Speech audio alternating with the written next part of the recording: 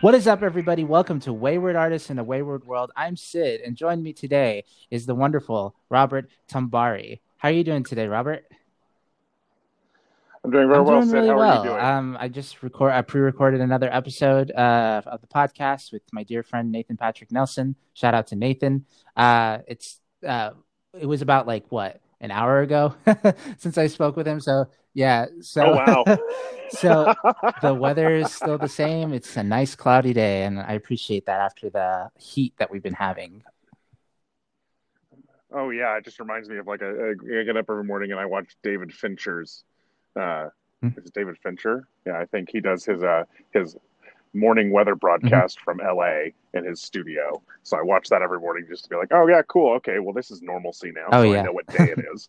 Um, Yeah, you have a really good laugh. I don't think I've heard you laugh like that much, but you have a very baritone voice, and I like if you knew Robert in person, like he's a larger than life fellow, I would say. So like that laugh that you have is just like I can picture it on you. I know. I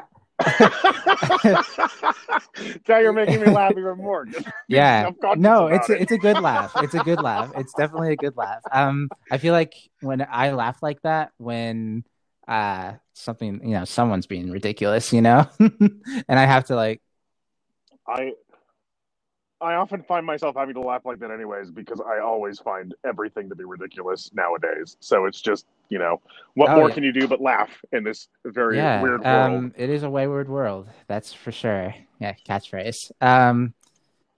Robert, for the uninitiated, tell us a bit about yourself. Who are you and what do you do? Oh, okay. I am an actor here based in Spokane, Washington for the time being. I have traveled the world Hmm. acting and teaching. Born and raised here in Spokane, went to Boise State for my undergrad, went over to England for Hmm. my MFA in acting, studied at the Royal Birmingham Conservatoire. Um, I direct here. I am a vocal and acting coach here in Spokane. Um, yeah, I mean, I have a lovely pug, Bentley, who is my Hmm. life companion, and she is currently out here with me, sitting behind me, staring at me as I'm just talking and wanting to know why I'm not talking to her. And yeah, I guess I don't really know. My bio is always short because I like my work Oh to speak for yeah, itself. awesome. And like, you getting your master's from the like from England, like that's super dope in my opinion. Like anyone who's studied over there is like, ah man, you're already like an interesting person to me. And getting to know you too, it's really interesting like how into the United Kingdom you are. Like now every time I see like England anything or uh England anything, I can be like, yeah, that's Robert. Robert. Well, and I was right in Birmingham, so I was right in the Mhm. center of the UK. So it was great because I was 40 minutes by train to Stratford. So I was always going down to the Royal Shakespeare Mhm. Company to see their plays. Um, and I was about an hour and a half by train to London. And so I was often in London I was switching off every other weekend in Stratford and London so I could get on and see Mhm. plays whenever I wanted to. It's definitely one thing I miss about being over there. When you're able to get down and see, it's like here you have to travel 4 hours by plane to get over to New York to go see shows, whereas there it was a quick day trip down to Hmm. see the What West brought End. you back here? Oh, my family! I wanted to move back to Spokane. I needed a year break after grad school because it was just 60 hours a week. Hmm. It was a lot. So decided I needed to take a year break and took an entire year off from Hmm. everything theater related. And I just liked what was going on in Spokane. It changed a lot since I moved away. 10 years ago now. So it was just nice to come back and get more heavily involved in the theater scene Hmm. here in Spokane. Yeah, it's been really like in the short time that I've known you, like you've been a really good actor. Like you've been phenomenal, actually. I saw you the first time at auditions for the Book of Will at Spokane Civic Theater. That was Mm-hmm. a fun time. I didn't Yep. really know you at that time. I'm just like, this is a guy that is coming to auditions. That's cool. I don't think a lot of people knew me then. That was the first show I actually auditioned for Yeah. in Spokane outside of high school when Well, I was I in G think Prep. you were like friends with like Bridget Pretz. Yeah, Bridget and I were at Oh, prep I didn't together. know that. Yeah, Bridget Pratt's friend Mm-hmm. of the show. She is a phenomenal person. I got to be with her at Gonzaga when I was there. She's a really great actress. Holy moly! Like, She is. She is. Oh, I did love watching her on stage. I absolutely did love you see watching her Bridget as on Mother stage. Courage? I didn't. I wasn't able to see her as Mother Yeah, that Courage, was unfortunately. I feel like that was her like magnum opus. I remember because I assistant directed that show and I was talking to her about it and she was like super like of all the people that were excited about Mother Courage, which was just one person really. um Why, it's Brecht. How can you not be well, excited about Mother it Courage? was like, it's college and there was a lot of freshmen who probably didn't know who Mm. Brecht was, but like Bridget was like super into it. Like she almost cried. She almost wanted to be like Mother Courage. And I'm like, you know, um, like after auditions and stuff like that, and like she kept like talking about like how much she wanted it, and I couldn't really say anything, but I was like, you know what? The director really liked you, and you were really good. That we chatted about the Meryl Streep documentary that they did on Mother Courage before callbacks Mhm. for Book of Will, um, and how just important that production was at the what is it that they do in the theater in the park there in New York, and how she was a part of that. And I was like, you should really watch this documentary if you haven't seen it because it's a very good documentary on Meryl Mhm. Streep in this part. Yeah, I remember in my research of the show, seeing the Aunt Petunia production of Mother Courage. I can't remember her name. Mm-hmm. Um, but then also, I think they did this in the UK. It was a found space theater production of Mother Courage in like this warehouse thing that they were doing, and I was like, ah, man, that is so cool. That Was it a found one or did they do it at the was it the Donmar? I don't know. It didn't look like your traditional space, It probably was. It was probably the Donmar warehouse. It's not really a Okay, traditional then you space. probably know about more about this than me. I just remember it was like a warehouse, and I was like, "Oh, that's so cool to put a play in there." Like, I want to put a play in a warehouse, with the found space theater that I love so much. Like, I would love to do something like that. And it gave me a greater appreciation, like working on that as assistant director of like Mother Courage and Bertolt Brecht, because I think at the time, early in my directing career, Charles Pepitone, shout out to Charlie. We always talk about him on the show. He wanted us to choose plays about war, and obviously Mother Courage. Mm, It's not about war. no, But I exactly, read it, and it exactly. wasn't like the one that I assistant directed was the Tony Kushner interpretation. The I guess not adaptation. Yeah, yeah. The adaptation of it, I yeah. read a different version of it, and I was like, man, I don't know, I didn't really like the show, but I was super ignorant at the time. But then I actually read and got to be a part of it, and I was like, this show's really good. You could do this in so many ways. Yeah, no, it's a great play. I mean, I love Brecht. I mean, I just did the first show I did here in Spokane since being back and back into theater Hmm. was Three Penny Opera when I did McKeith in that. So that was, and I mean, we did the Rogers and Hammerstein version of it. And it was, well, they own the rights to it. I don't remember who did the translation of it, but it was, I enjoyed it. It was a lot of fun. I mean, I Hmm. love Brecht. So any chance I get any opportunity I get the chance to do a Brechtian Yeah, play, and I will be shout doing out to the Brechtian techniques. Like that's my favorite, it. like some Mm-hmm. of my favorite kind of techniques. Um, then the way that we met, I saw you in a production of Lonely Planet. I can't remember who the playwright was, but Lonely Planet, very good play. Stephen Dietz Hmm. wrote Lonely Planet. It was phenomenal. Yeah. Probably the best play I saw. Was it this year? Oh, Yeah, we opened it on Valentine's Day of this year and closed it on why the does that 1st play of feel like March. 20 years ago? You know, I joke. I joke because I was on Twitter at the Mhm. beginning of the pandemic, and one of the people I follow posted about it being Friedster Day every day, and I was like, yeah, every day is Friedster Day because I don't know what day it is anymore because they've all Yeah, blended because I together. sincerely thought Lonely Planet was last year sometime, like in February. Like it feels that far away. Ah. It Hmm. does. It really does. Um, but yeah, then I just like met you and Lucas, who was also in the show, and I don't know, we hit it off so Hmm. well. We eventually did. I'm glad. I'm glad as well. I think it's because we both have a love for theater that we just can't really, we have great conversations, and it's just one of those things where it's like we can actually discuss Hmm. plays, which is Yeah, nice. well, this podcast isn't about discussing plays because guys, gals, and non-binary pals, No. this is Wayward Artists in a Wayward World, where each and every Sunday I sit with a wayward artist and we talk about the person that they're thankful for. It's based on Jared Petty's podcast, Pockets Full of Soup, or Pocket Full of Soup, whichever the plural or singular. I still haven't looked that up yet. um, we're essentially it's the same format, and sorry, Jared, but I did steal it.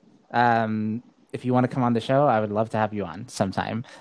He wasn't really posting this kind of format of show anymore, and so I thought it was suitable for the pandemic. So I decided like I'm going to make a podcast because really I got nothing else left in this year, so I might as well create something new. Yeah. I love it. Yeah. I love So it. Robert, I'm gonna ask you the question that I ask each and every guest on the show. Tell me someone you're thankful for. I've actually been thinking about that a lot lately. I journal every day, and lately the person that's been coming up is was my voice coach at Boise Hmm. State, Ann Price. I've had a lot of extremely talented mentors throughout my time, but Ann Price really trained me vocally in a way that I I can never thank Hmm. her enough for Hmm. what she's done. Um, and to me, she is just she helped shape Hmm. me as an artist, and just understanding just the way she uses exercises and warm-ups just to get you into your natural voice. I mean, she taught me Linklater in undergrad, which was great, and so we went through the whole progression of it. And before I was even a senior, I was able to do all of Linklater on my own, and then I did it with her again as another progression. And so she's always been there. She's been a guiding voice for me, um, and she's just been extremely helpful. So Anne Price is most definitely the person that I am Anne extremely Price thankful definitely for. sounds familiar. Maybe I heard her name when I was at Kenny Center American College Theater Festival. Like, does she participate in? She does, yeah. So she's taught some workshops at Hmm. KCACTF, Yeah, yeah. she sounds very familiar. I think, yeah, a lot of what you said was it Boise State University? Yeah, Okay, that's where I did yeah. my undergrad. I don't Yeah. know if it was. I might be thinking of like Idaho State University, U of I. Yeah, University Oh, of U of Idaho. I. Yeah. But yeah, Boise, like Idaho has a lot of, despite being, I don't know, a very racist and just bad place, honestly, from what I've heard. Not just this isn't my opinion, like this is from other people that I've heard it from. Like despite like all that, they have some really good theater programs. I know Charlie, I believe he comes from the University of Idaho. And training there. And I think Courtney Smith, shout out to Courtney, another professor at GU, also comes from there. Um, no, they have a lot of like Idaho has a lot of good programs. I don't know if I know too much about Boise. So, do you want to talk about like what exactly Anne has done for you in the time you were in her tutelage?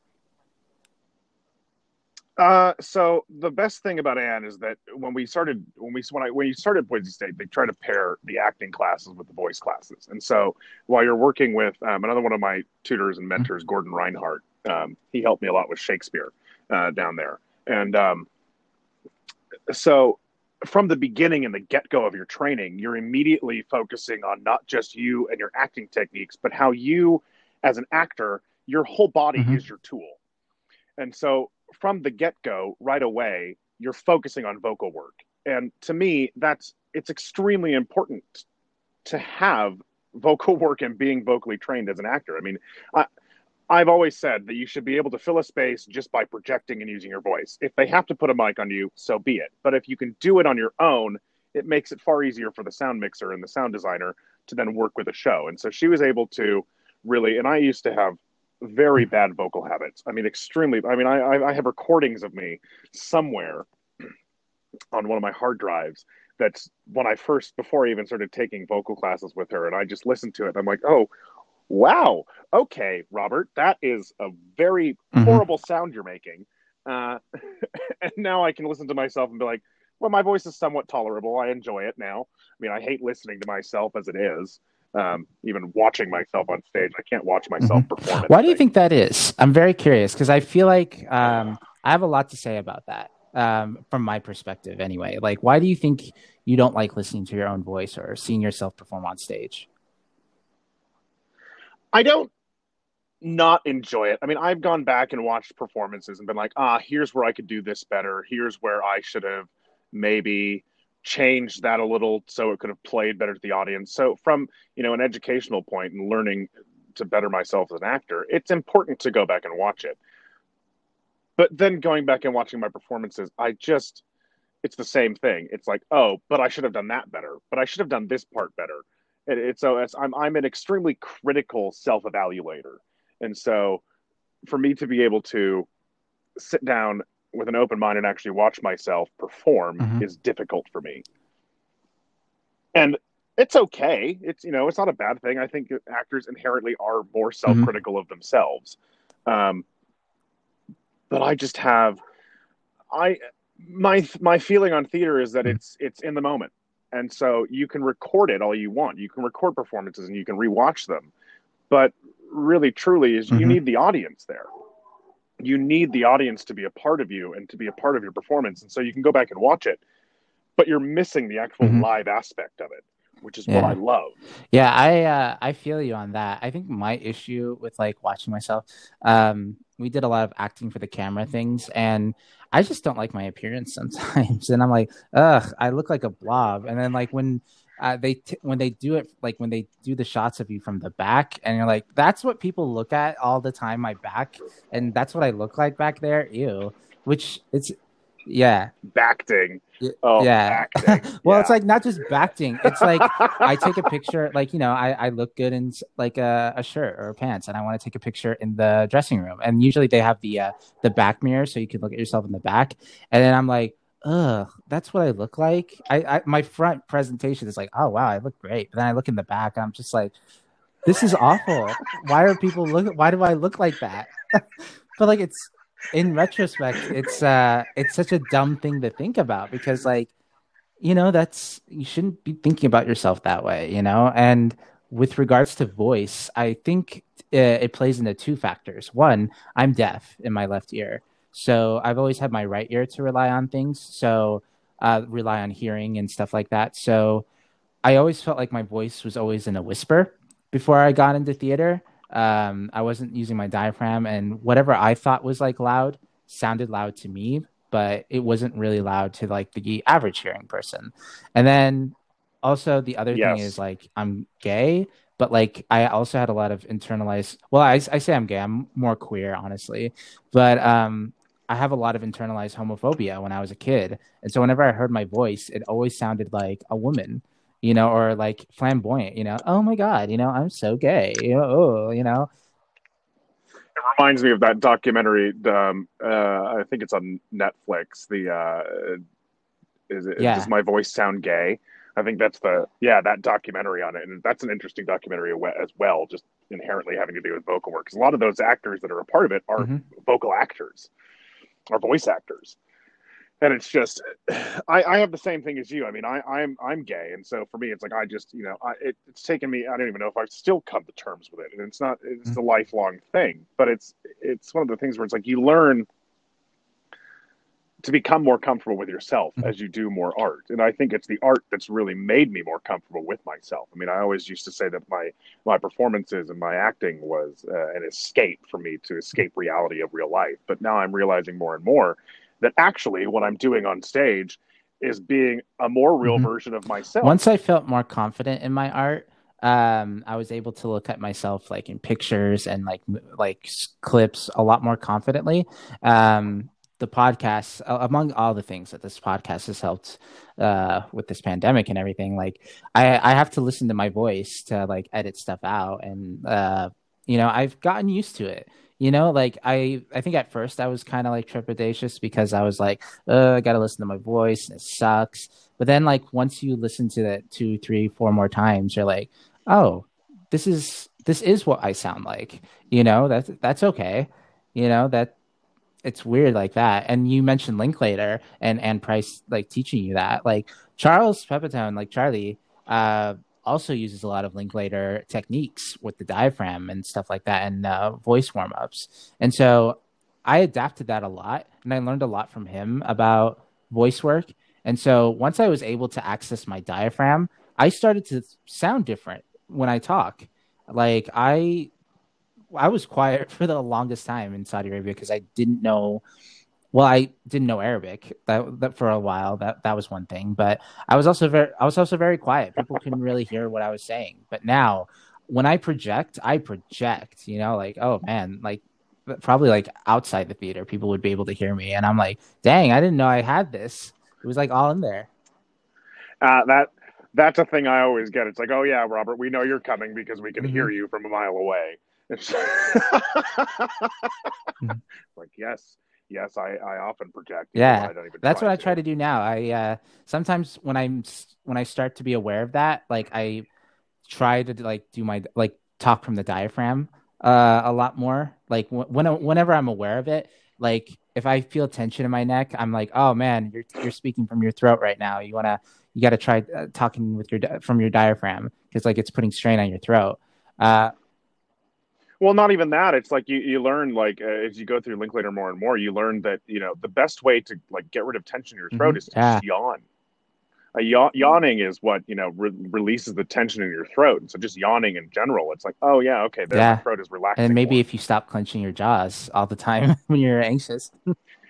Yeah, if you stop clenching your jaw, yeah, Yeah. anxiety. Oh Yeah, yeah, I don't anxiety. feel like I do that too often, but whenever I do, I notice it and I'm like, oh, I gotta stop that. I do. I know I do. I'm horrible about it. It's like I have to do. I do a vocal warm up Mhm. every morning when I get up. And then, I'll do, and then before I go in and I perform on stage, I've got another one that I do that's like, I do like 30 minutes at home, just getting prepared. And then I do a 45-minute warm up at the theater. And it Mhm. just centers me. Like my vocal warm up every day just centers me. So I feel ready to Mhm. take on the Oh day. yeah. I feel like I need to do more of that. Going back to Anne, does Anne work at Gonzaga, or am I thinking of someone else? I don't, I think you're thinking of someone else. Anne is still down in Boise. She works a lot with Boise Okay. Contemporary Theater, um, Idaho Shakespeare Festival, and I think she's done Mhm. some work in Lake Tahoe, Uh, uh, okay. Great Lakes, and she used to teach at Michigan Mhm. State, I believe. And I'm sorry if you're listening if I get the university used to teach that wrong. I don't remember, but she used to teach back in Michigan, and then from Michigan she Mhm. moved to Boise State. Um, but she does, and oh, she also works up at Company of Fools in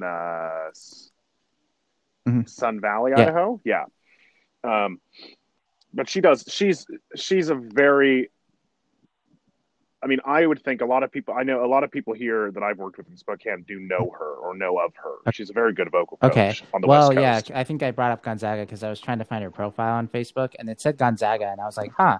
Then I asked you and then you said, no, I think she works in Boise State. So I look her up and Price at Well, and Price Gonzaga. I know she Hmm. teaches at Boise State now.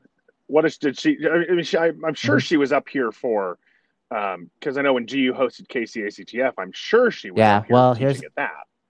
She might here's have the done a couple thing, and workshops here. the piece of the puzzle that's missing here. Anne Price is a different person. Like it's a different kind of Anne Price that works at Gonzaga. She's the budget and personnel officer for the Center of Ah, Global Engagement. So her name is also Anne Price. So I just thought, all right, well, wrong person, I guess. um, so what else does she teach? I mean, like does is her primary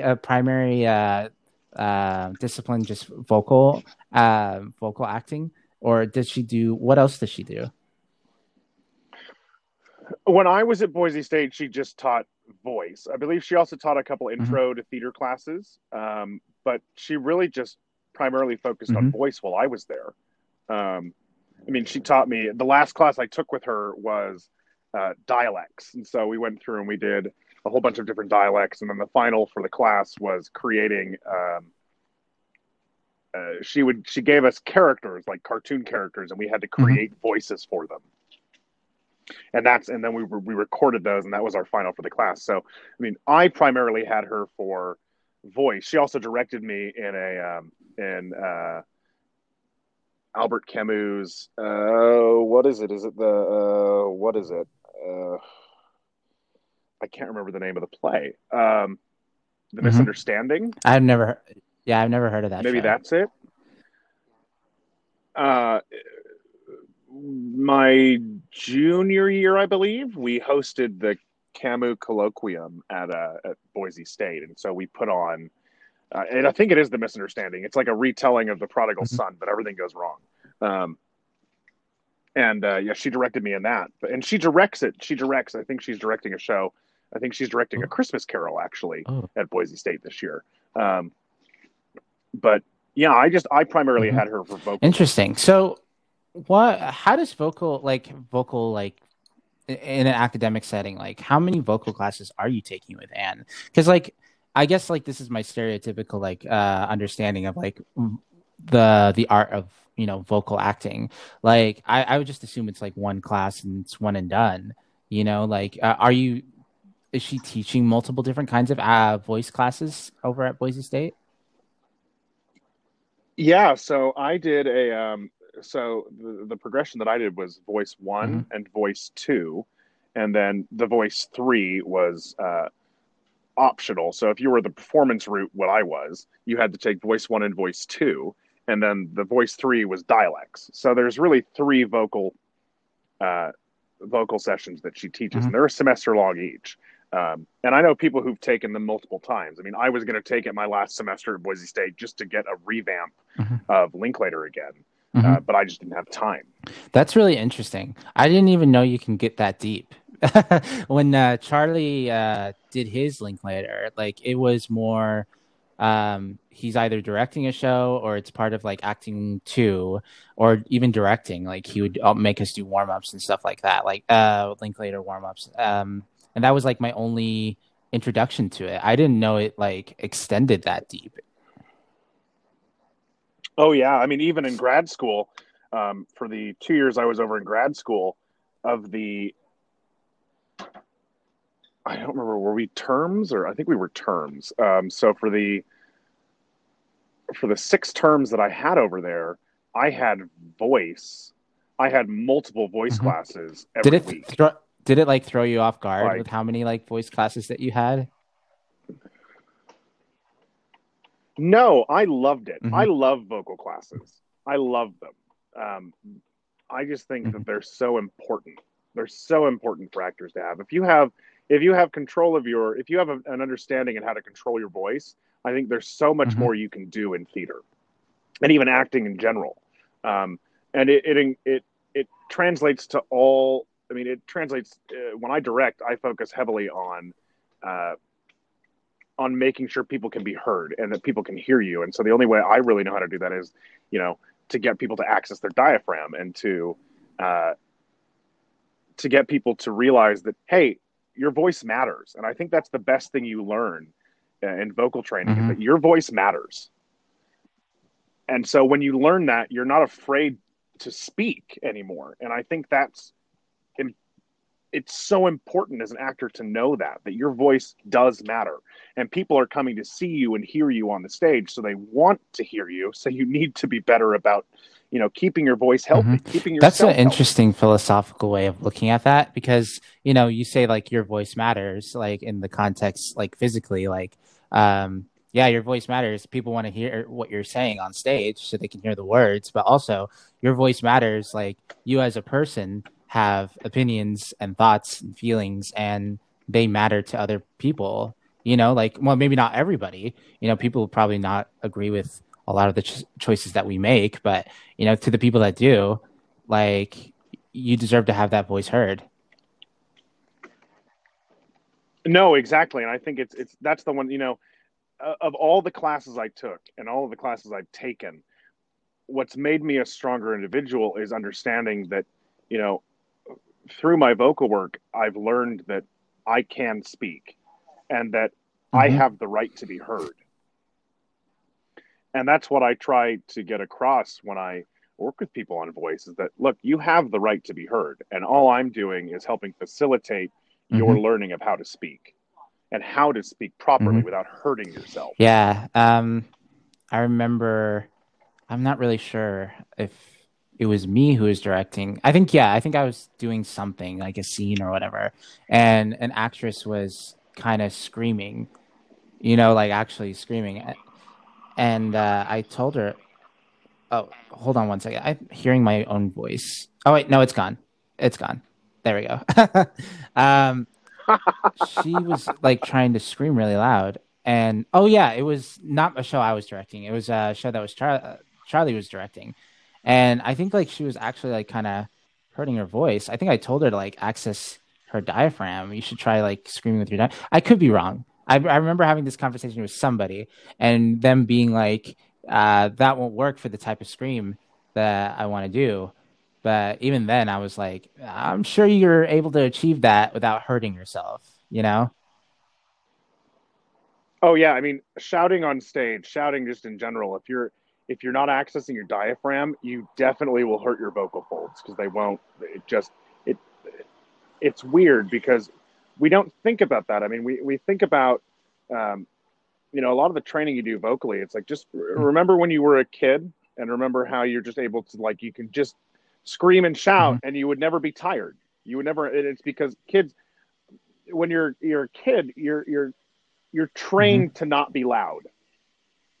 And so what you learn through vocal training is that on stage you need to be loud. You need to be heard.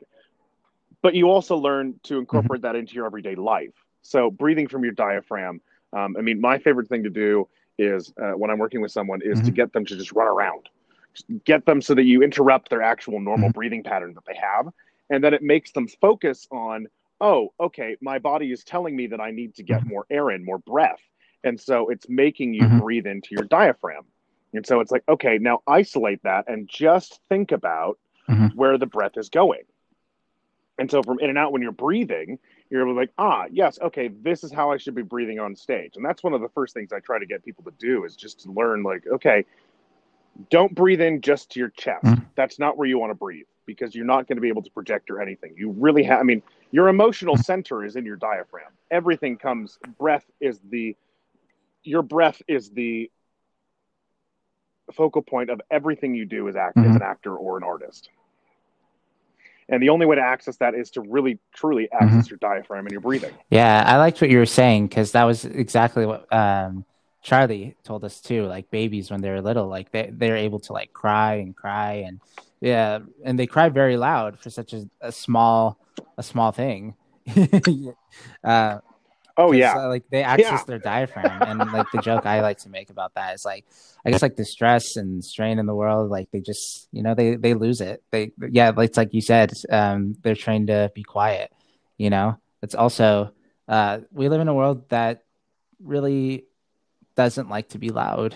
I mean, I guess, yeah, I mean, It I doesn't. will It counteract doesn't. that for as someone from Saudi Arabia, who has seen Americans talk and them being extremely loud in public. Like I remember, yeah, I remember. And Hmm. I will agree with that. Hmm. I will agree with that entirely. I remember sitting in a restaurant with my dad and my brother and my dad's friend.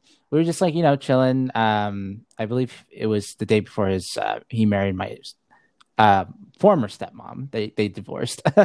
um, and it's seeing an American guy, and it was the most stereotypical American guy you ever imagine. Big guy, red as a tomato, yelling.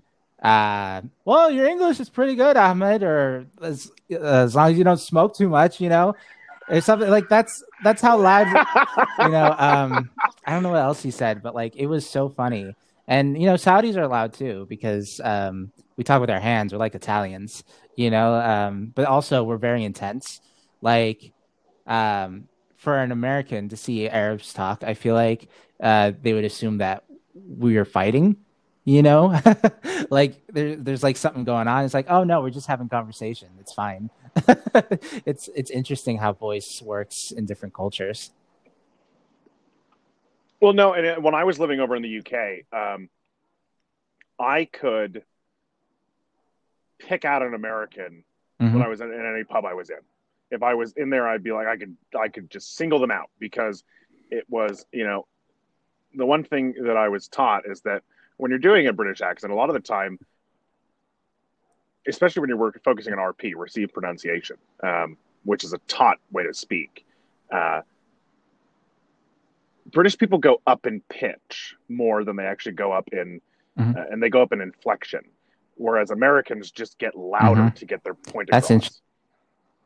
across. And it is. It's really interesting to hear about it and just to like actually sit down and like watch interviews with people. It's like, oh yeah, Americans, we Hmm. do get louder when we're trying to get our point across. And it's not like we're trying to be angry or shouting. It's like we just Hmm. naturally get louder.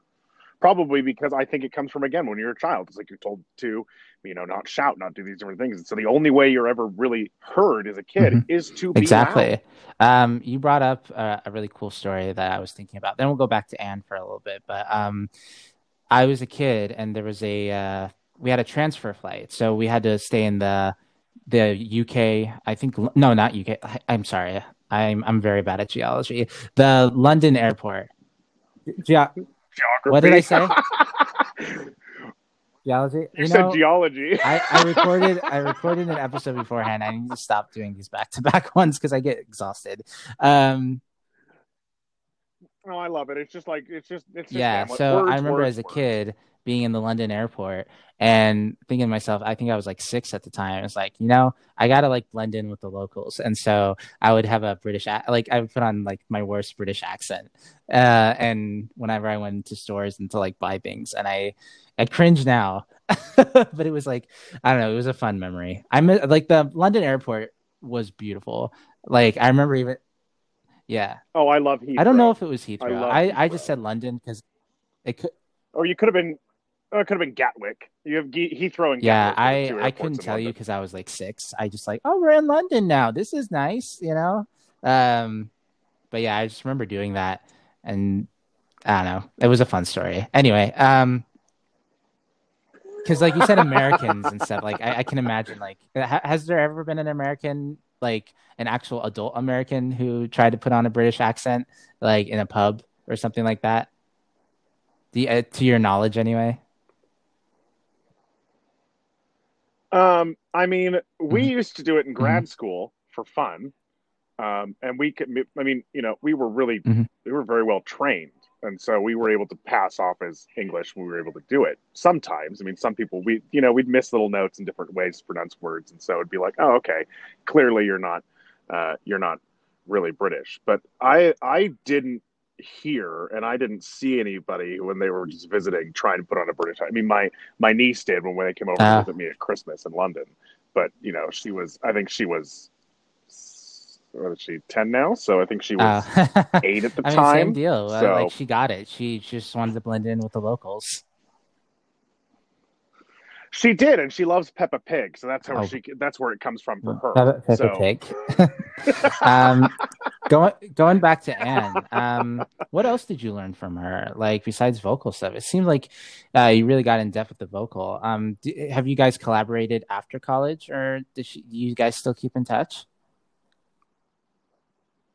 we keep in touch occasionally. I haven't messaged her in a while just because I've been busy here in Spokane and different things, and I wasn't able to meet her, catch up with her the last time I was down in Boise. But you know, I remember she was just a great mentor all around for me. I remember going into class one day and I was late a couple times in a row, and she pulled me outside of the studio and the Danny Peterson. She goes, Robert,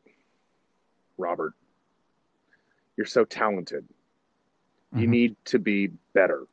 You just need to be better about keeping your time. She goes, it's not okay. You're wasting other people's time. You need to be on time. You can't be late. You need to know your Hmm. work when you come in and be ready to go. Um, and that was really driven home to me when she directed me in The Misunderstanding, because it was, and even just Hmm. being word perfect in plays. It's something that I strive for in every performance I do. I try to be word perfect because the playwright wrote Hmm. these words in this way for this reason. And so I think it's important, and that I learned that from her, where it's like, no, you don't get to just mess around. You don't just get to, say whatever you want to say on stage. If you go up on your lines, that's something different. But if you don't learn your lines and you don't really try to learn your lines, she was after me on that. I mean, it wasn't even like, I remember getting line notes at the end of rehearsal, and it wasn't even like big mistakes. It was like you added an and in here, or you added an Mhm. or you paused too long. Um, and so she was very much, she didn't just train me vocally, she trained me how to be a Nice. better human. When you mentioned like how she pulled you aside like that, like I feel like that's much more worse than an actual teacher like yelling at you, because like this is someone Oh yeah. that you look up to, and they're literally telling you that they're disappointed in you in this moment, and I'm like, oh my God, this actually hurts, because like Oh yeah, I remember being late to a dialects class one time, and her rule was you can be late, but if you're more than 15 minutes late, and I was just having issues finding a parking spot, so I knew this was going to happen. But I was more than 15 minutes late, and her rule was in the class you can participate in the group work, but you cannot do the solo work when I call on you to speak. So I was sitting in the middle of the group, and when it came to my turn, she just passed over me and went to the person to my left, and I was like, "Yep, okay." I was more than 15 minutes late to class of a 3 hour class, so it was like, "Yep, you don't yeah, get to I do any wonder of the about solo work Charlie. today." I don't think I was ever late for Charlie's class, at least not too late, or even like Kathleen. Kathleen, here's the thing about Kathleen, Jeff. Shout out to Kathleen. We talk about her all the time. She is so forgiving, and I love her so much because I think I was late a few times, and she never really like expressed that. You would already feel disappointed because Kathleen is so sweet and so lovely. You're like, oh man, I disrupted something, but like she's not gonna like tell me on it, but like she's not gonna call my like bullshit on it. But at the same time, you feel bad because she's so nice and When I had I was able to teach a couple sections of play analysis my last year, Mhm. my last semester at Boise State, um, and the rule that I had was because it was only an hour and 15 minute long class. So if you were late, for me, it was like and it wasn't. It Mhm. was at like 1 in the afternoon. Maybe it was at 1 in the afternoon. No, that's when my acting class was. It was like 10:30 in the morning. So 10:30 to 11:45 is when we had this class. And if you were more than 15 minutes late to my class, I was like, you can be here. But I did the same thing that Anne did to me. I was like, you can participate in the group work, but Mhm. you've wasted everybody's time. We didn't wait for you. We kept going, and you came in and you wanted to share your ideas. You can share your ideas when it comes to that point. But really, truly, if you aren't, it's respect to me. It Mhm. comes down to a respect thing. The last play I did in grad school was Harvey Mhm. Granville Barker's Waste, um, and Lynn Farley was the director of it. And the first day of rehearsal, we didn't do a read through the play. Mhm. We jumped immediately into table work, and about half Ooh. of my cohort was late. Oh yeah, well, my cohort was great with time management. Mhm. So, Yeah. so the first we were all sitting there waiting, and she got up, Mhm. she poured herself a cup of tea, and then she sat back down, and she said, "To be early is to be on time. To be on time is to be late, and to be late is unacceptable." Oh my goodness. I know that phrase, man. Like a person we don't talk about on the show, like Suzanne Ostersmith. Shout out to Suzanne. Um, that's kind of like she made us recite that whenever we got late or something like early is on time is late, and late is unacceptable. And then one day Suzanne was late. and it and and we all recited it to her, and she had to like stand there. Yeah, I'm very familiar with that phrase. And Charlie, like, in comparison to Kathleen, like he's very much like you need to be on time for things. Again, I don't remember like being scolded for it. I was scolded by other teachers whenever I wasted their time. Another funny story that since we're talking about teachers, I was in a Catholicism class, and we had this is a different Charlie, by the way. My dog, my wire hair dachshund, he was still a little puppy. So I put him in a bag, and I was like, you know what? I'm gonna bring Charlie to school today. What's the worst that can happen? Oh my God. First he starts poking his head out during class, and he starts crying. And then eventually he finds a way to poke his head out of the bag, and people are seeing this, and the dog keeps like then he starts like really crying and screaming because and like howling a little bit. So what I ended up doing was I picked up the dog and I left. I took him back home. Like I had to skip class because I brought my dog into class, and then I went to the professor for the Catholicism class, and thank God he's a priest. Like so I'm like he can't be angry at me because if I all I have to do is apologize and my sins are forgiven. And that's exactly what happened. I just apologized to him and everything was okay. But what I learned later from that was I was on a confessional, like not like one of those weird social media things that like students do where, oh, I saw so and so do this and stuff Yeah. like that. And I just happened upon one of them and someone literally talked about me and my dog.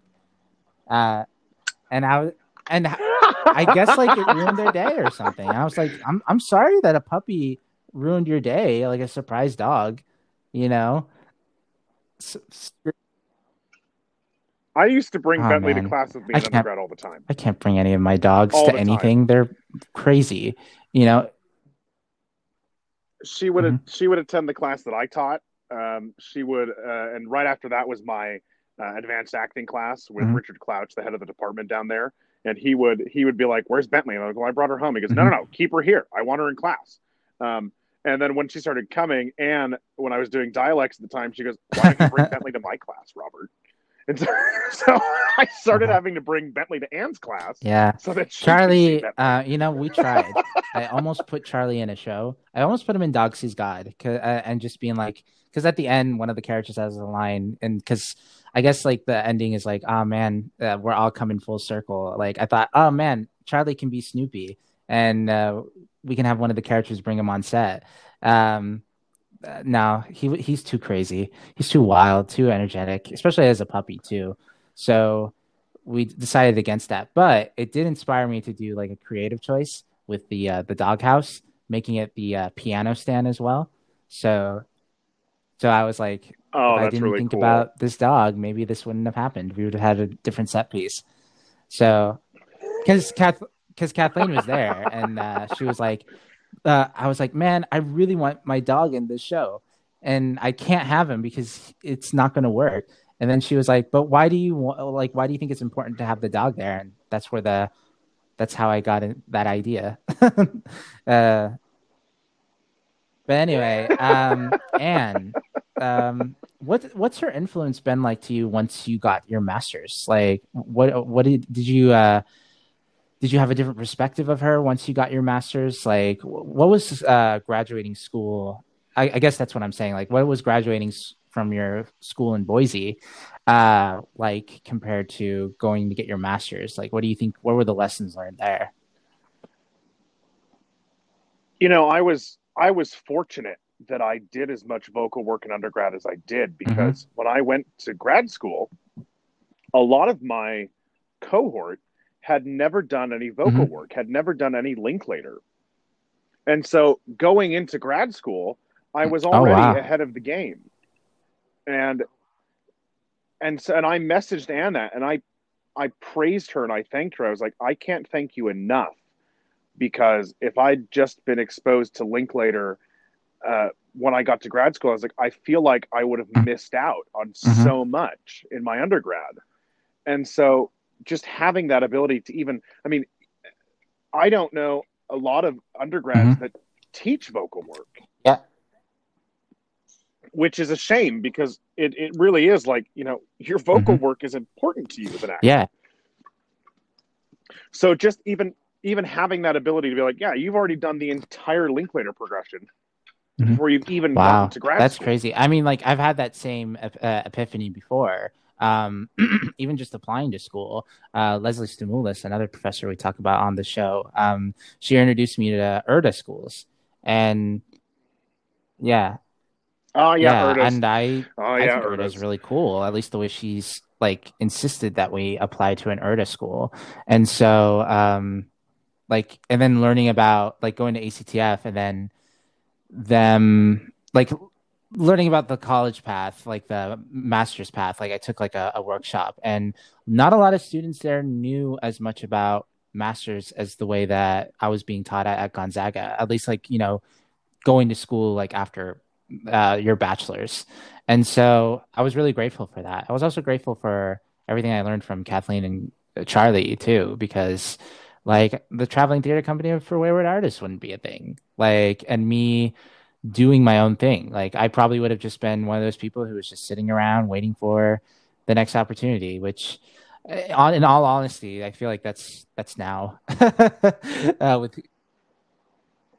I remember Mhm, coming back from grad school auditions, and I was, I got callbacks to the satellite schools, but I didn't really get mhm, any callbacks to the main Ernest schools. Um, and I remember Anne sitting me down in her office, and I was pretty upset. And she looked at me and she goes, "Robert, mhm, you're a very talented artist."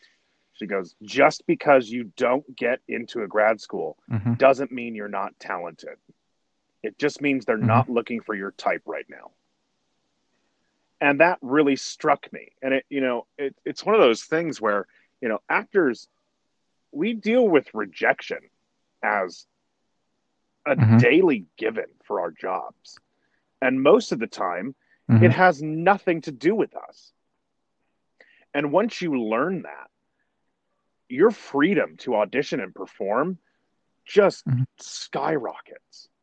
And, that was 6 years ago that I learned that from her. And it took her sitting me down and being like, yeah, you're talented, you're good. And not getting into a grad school, even if you don't, is not going to stop you from being how Yeah, talented you are. I was talking with Nathan about this actually, like about figuring out the real reason why you want to do what you want to do. Because like, yeah, we face all this rejection and stuff, and it can be like exhausting, or even upsetting to an extent. But like, as long as you know why you do what you want to do, like that's gonna like carry you through so much like of this like agony, and then will make like all the failure kind of worth it in a sense. Like, you know, Exactly. It's like you can't even treat like not getting cast in a show or not getting the part you want as like a commentary on you as an artist, because again, realistically, most of the mhm, time it has nothing to do with you.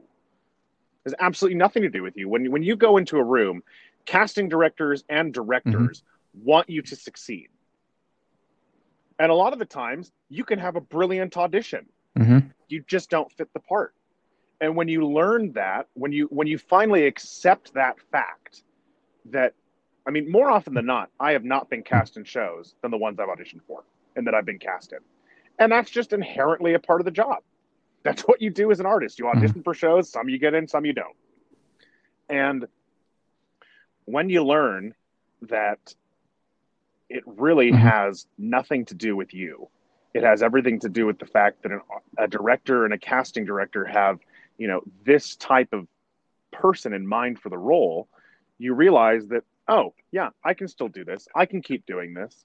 And it's just, you have to have a drive to keep wanting to do it. I mean, that's the big reason I went into grad school was, I knew I needed to mhm, continue my training. And, I could have moved to LA. I could have moved to New York right after undergrad. And I could have, been a professional and working actor. But I wanted to go and continue my training because I mhm, felt there was more I should learn.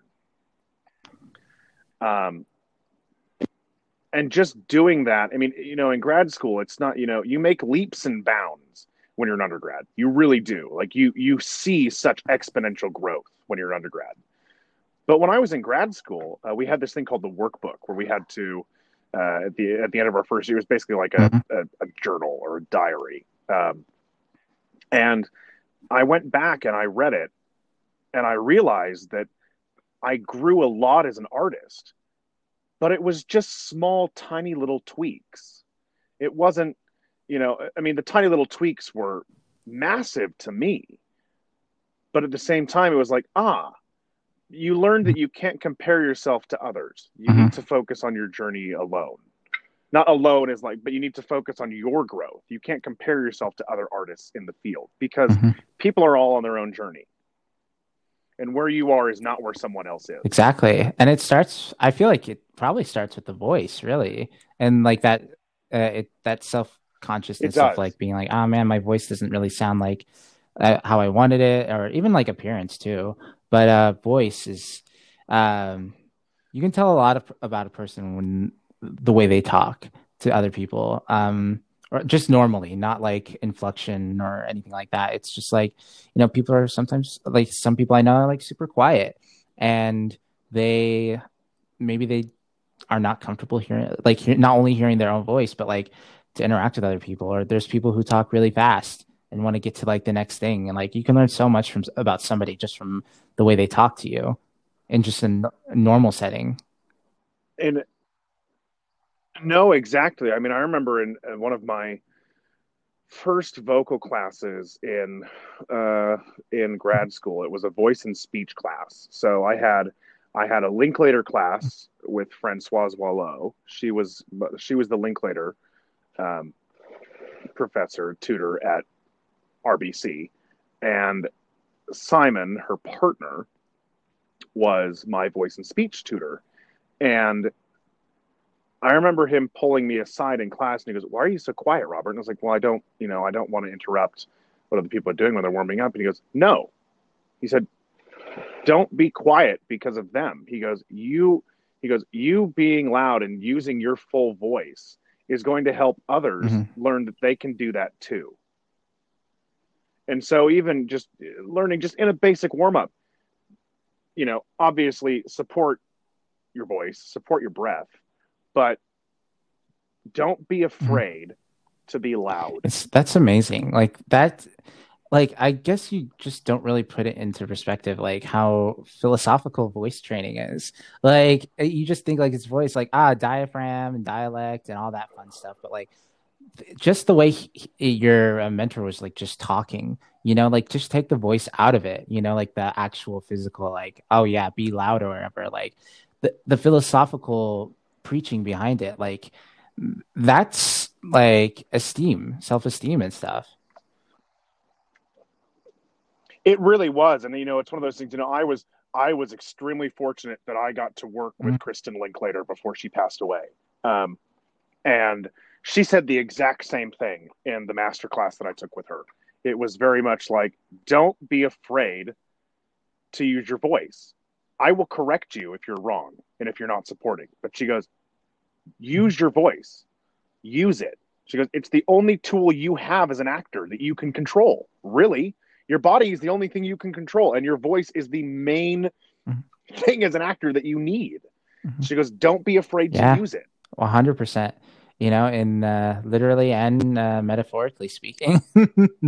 um it reminds me of Yeah. again, I feel like I'm repetitious in a lot of episodes, but depending on which episode you land on, we talk about the playwright form that I was doing too, and that the whole mission behind that was these young artists, not only nurturing them for the future generation of theater artists, but it's also nurturing their artistic voice, and it's everything that you just said is stuff that I said in my proposal. Um, Being talked about in like a metaphorical and spiritual kind of way, rather than just like, oh yeah, I'm literally teaching them how to control their voice, which I would have. I still know some of Charlie's old trainings, and I still use them to in my rehearsals. I mean, I remember the first, um, I did it multiple times, but the first lesson you do with Linklater is you get you just get a piece of paper and you draw yourself, and then it's, where do you see your voice? Like, draw a picture of what your voice is to you. And you learn to realize that your Hmm. voice is a very personal thing. It's Hmm. it's really who you are. And if you're afraid of accessing it and using it, you're limiting yourself in a way. I mean, I remember I cried all the time in grad school, and I'm not ashamed to say that, because it really was one of those things where it's like I would have a breakthrough and I'd just be weeping because I'd realize it's like, oh my god, I'm Hmm. understanding this more and more. And I'm learning that it really is just your voice is you, Hmm. and you shouldn't be afraid to use it. Yeah, I've had those epiphanies. I even told Charlie, like, I remember, like, I was talking with Nathan about it too, just today. Like how I wasn't really taking his class too seriously because I didn't really know what I wanted. But then, like, once everything started to click and I started reading, like, the stuff that he assigned, I went up to him and I said, Charlie, your stuff, like, the stuff that you teach is great. Holy crap. Like, it's like you care.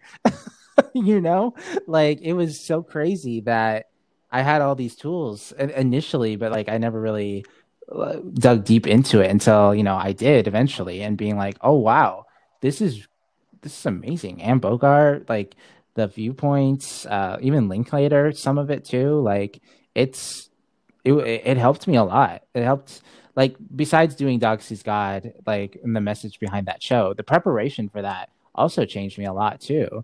And it really is about, like, it really is thanks to, like, the mentors that we have. But one thing I do like to tell my students, or I guess like the kids I'm mentoring, is that the stuff that I'm offering you guys, it's like it's just a key. Well, it's not even a key. Like, they have the key to. It's just a tool. I mean, that's something that I learned is like, grad school, undergrad. It's like you'll learn all these different techniques of acting. You'll learn all these different ways to get Mhm. to the end point of what you want to get to. When you approach a Shakespeare play, you Mhm. obviously can't perform it the same way as you would a Mhm. Pinter. Yeah, it's not It's written just that you way. can't. It's not written that way, but you learn as I was told in grad school by my course director Alex Taylor. He always said, he's like, we're giving you tools that you can add to your actor's toolbox, and how you use them Mhm. is what makes you as an artist. And we're going to throw a whole bunch of Mhm. different techniques that you can use as tools, and you're not going to use them all because you may never use some of them ever again, Mhm. but you will learn how to use them so that if you need to, you Mhm. can always go back and use them Exactly. again. And I'm very grateful for that. It's very similar, like, to what Corey Balrog, the director of God of War, the video game, he received a message and from a fan, and the fan said, like, hey, like, because of your video game, like, it helped me connect with my father. And like he said something that I said, like, very similar early on. It's like he said that he didn't do any of that. He gave him the push that he needed to, like, give him, like, enough. I can't. I'm trying to be a philosopher right now, and I can't. Like, he gave him the push that he needed to, in order for him to talk to his dad. Like, you can have all these tools and stuff at your disposal, but depending, it really, it takes, like, your effort and your willingness to actually use these tools to help you out. Because. But I think it goes more than that, though. It's that,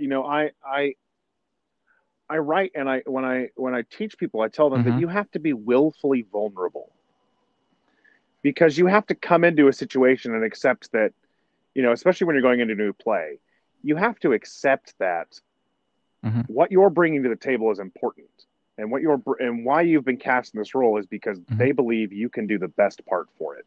You can do the best job for this role. And so going in and knowing that, it's like you just have to accept the fact that what Hmm. I'm doing today is I'm going to be present.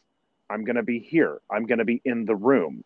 Every single day when I journal, I write at the top of the Hmm. page, fail and fail big.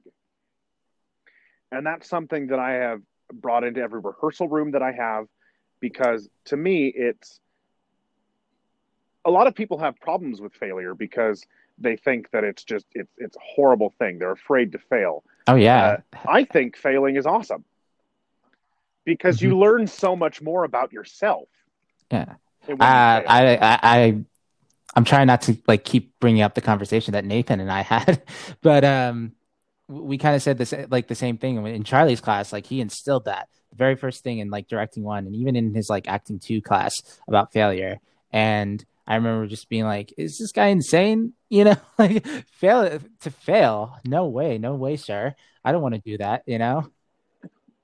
Well, but what I love about it is Hmm. that it teaches you that in a rehearsal room, you should be willing. And that's why I come back to willful vulnerability, because if you're not vulnerable, you're really not being Mhm. open to other actors on stage. You're not being open to what's going on.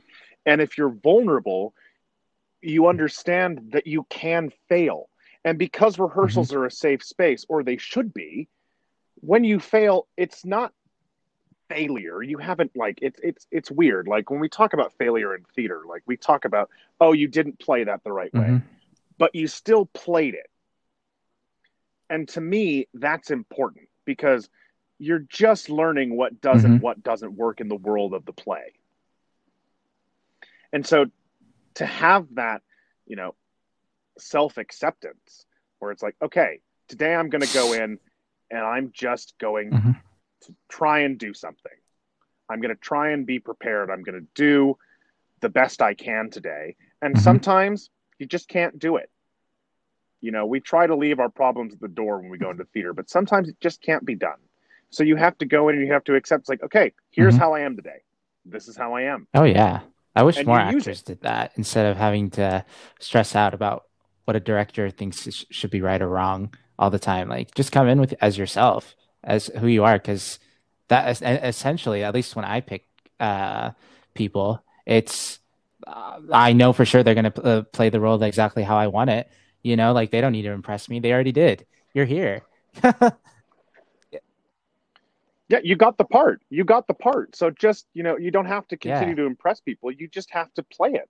And it's being, I always tell my friends that aren't in theater, they're like, well, how do you do what you do? And I was like, the only thing about acting is that when you learn to act, Hmm. you're learning how to not act. I was like, it's the difficult thing is like when you put, it's weird. I keep going back to like when you're a kid. It's like when you're a kid, Hmm. you have no problems playing anything. You can, someone come up, hey, I'm a doctor Hmm. and you're my patient and let's go. That's what it is. But when you go and you find it interesting, you can see when adults start watching kids, like when they're playing, like when parents start watching their Hmm. kids start acting differently. They start to put on a show. And so, oh, there's someone biking That's by fine. with a speaker going. Um, you learn, you learn that you learn that acting is just the art of not acting. It's being present on stage and Mhm. listening to your fellow actors, and it's just listening and responding. And it can be difficult to learn that, because it really is. People when they get up on stage, they think, "Well, I have to put on a show." And it's like, yeah, but if you're trying to Hmm. put on a show, Exactly. you're not actually acting. Hmm.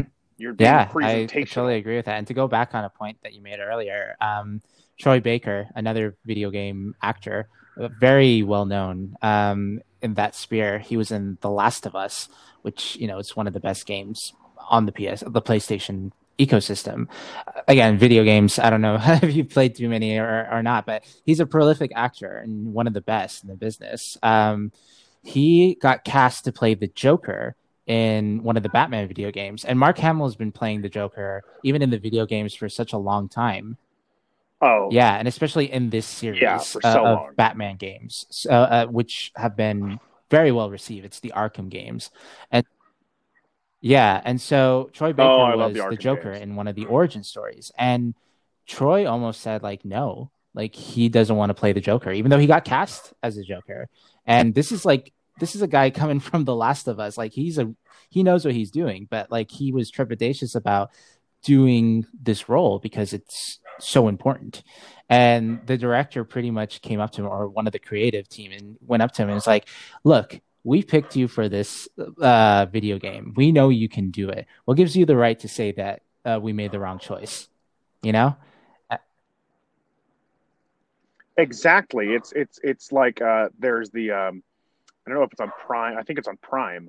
Um, Oh, there's the Carol Spinney I love that. Yeah, documentary, I and love that Carol Spinney documentary. was Big Bird, and it they interview the people who are Hmm. his understudies, and they talk about how they have to recreate this role, but they have to make it their own in the same way. And it's just so interesting to me to listen to, because I Hmm. mean, Big Bird is an iconic character. And so it just talks about how you have to take what's Yeah, been done, but you I have think to that's make it what your Broadway own. actors have a lot of.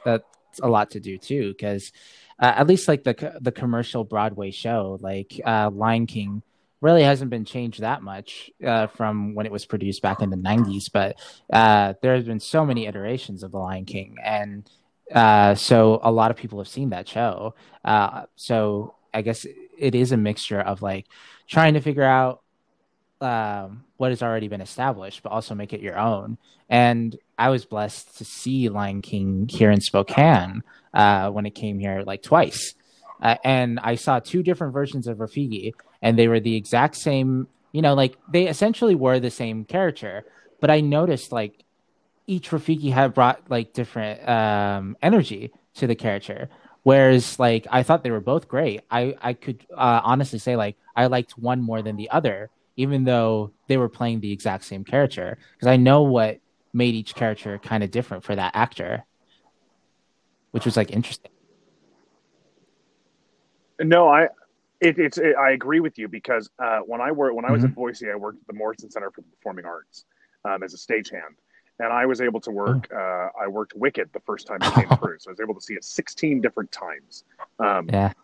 yeah, a lot of Wicked, um, but they were training someone who was taking over for Mm-hmm.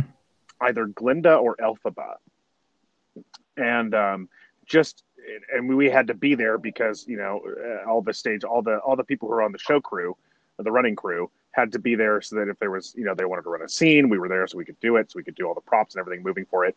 I mean, I was on the electrics team, so I was on Mm-hmm. stage left for the electrics for that, the deck electric on stage left, and it was so interesting to watch because they talk about the tracks of the character, and so the blocking and everything is very much the same, but how it's Mm-hmm. played is inherently upon the actor and how they want to play it. I mean, they obviously have to, if you're singing the songs, you can't mess with the rhythm and the tempo of the songs, but how you execute the songs Mm-hmm. is how you as an actor want to do it. And so it was really cool to be able to watch those rehearsals and say, oh, okay, so this is how they train people and how they rehearse people to take over these roles on these Mm-hmm. tours and on these Broadway shows. Yeah, it's Broadway is really interesting, man. I mean, we spoke to when Lion King was in town. Like we had the actor who played Zazu on Come to Gonzaga and talk about that experience. And I think I asked the same question, like, like directing a Broadway musical, which is essentially, commercial Broadway. Like how does that work for a director of that show? Like how do you we always talk about like Yeah, directors having their own voices and stuff, but with a show like The Lion King, like you really can't change too much. Like, so it was really interesting to hear how they bring stuff to the table.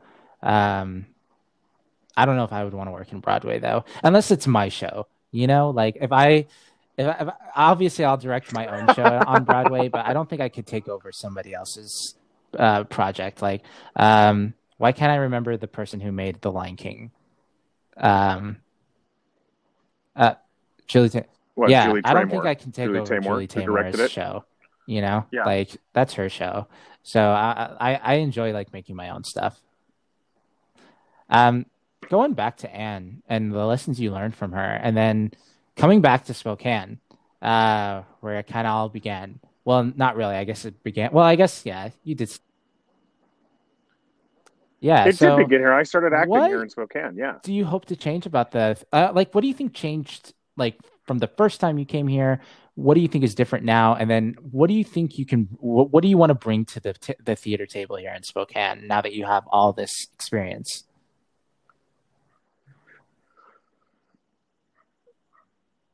Oh, okay. Let's think. When I was first seeing shows here in Spokane, I mean, I remember the first show I saw. It was Peter Pan, and it was at what is Hmm. the Bing Crosby now, but it was the Met Theater, Hmm. and it was local actor Patrick Treadway.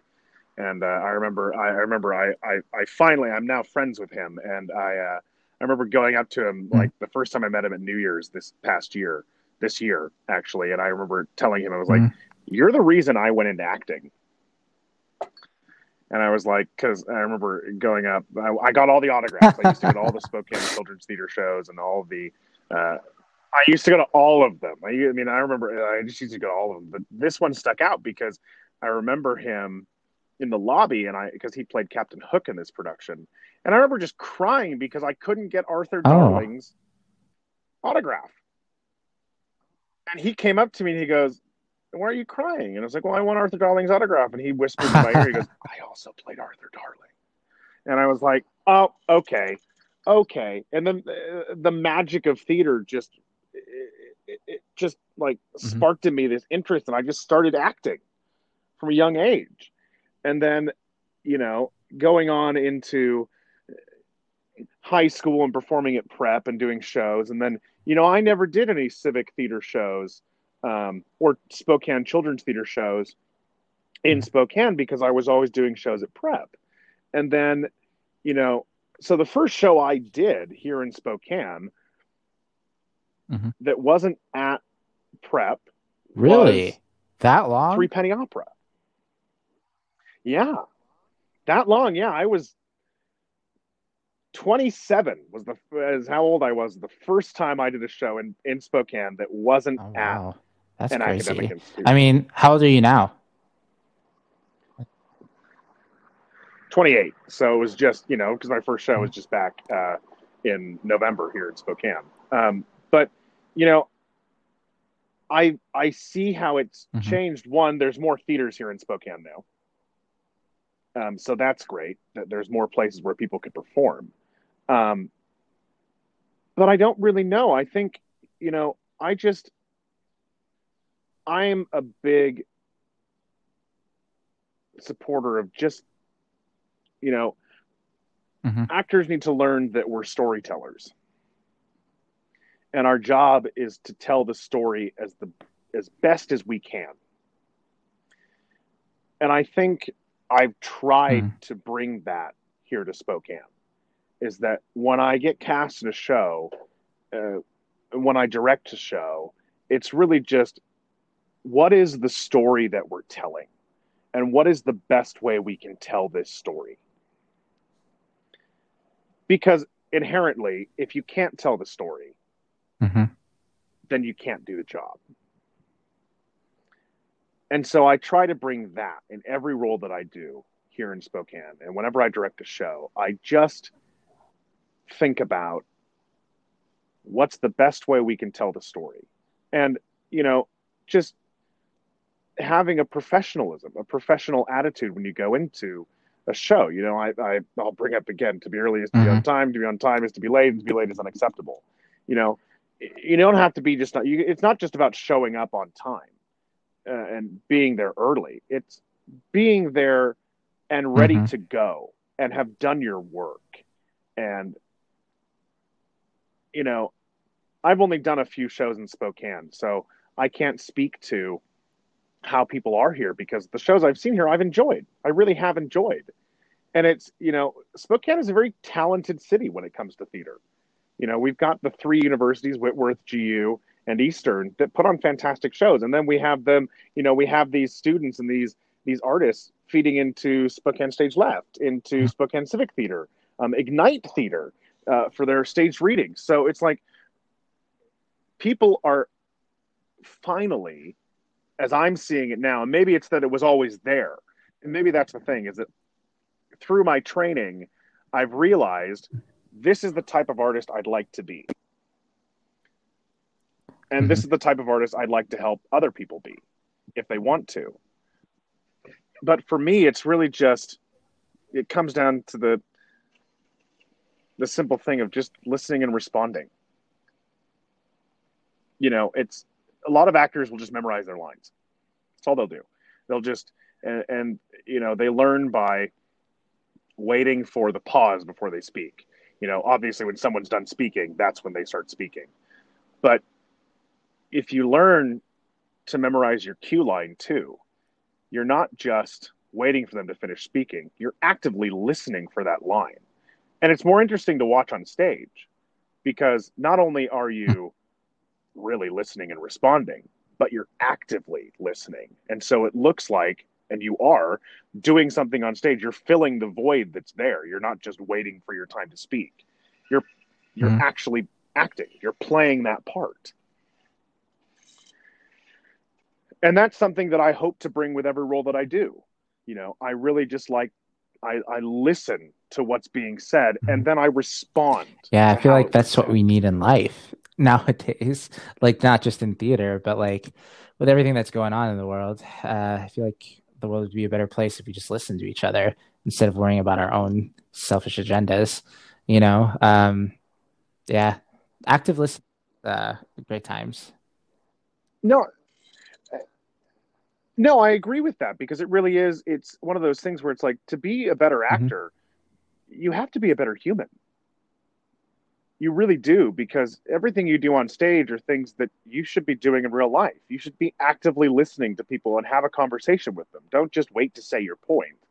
Really Hmm. listen to what people are Exactly. saying. And like for me anyway, I've only been in Spokane about 6 7 years right now, and I've seen a lot of like what all the theaters are doing. And like you get your infighting, and there's a couple of things that I don't really agree with. Like one big thing I talked about on the show is the Academy and how much the Spokane Civic Theater Academy shows. While they're great for students, I just feel like the pricing sometimes can be a little bit high. That's I've seen like the pricing. I'm like, as a poor person who came from a poor family, like that's it's a lot of money. But overall, I still think Spokane has a really cool But theater art scene here, and I think it's only getting better and better. Hmm. we do, and we're fortunate that we do. I mean, what you just said reminded me of what Christopher Eccleston says over in the UK. He talks about how he's had an Hmm. interview. I think it was with BBC Radio One, um, and he talked about how the arts need to be more inclusive because, I mean, if you look at it, there are a lot of people who can't afford Hmm. to do theater because it costs so much.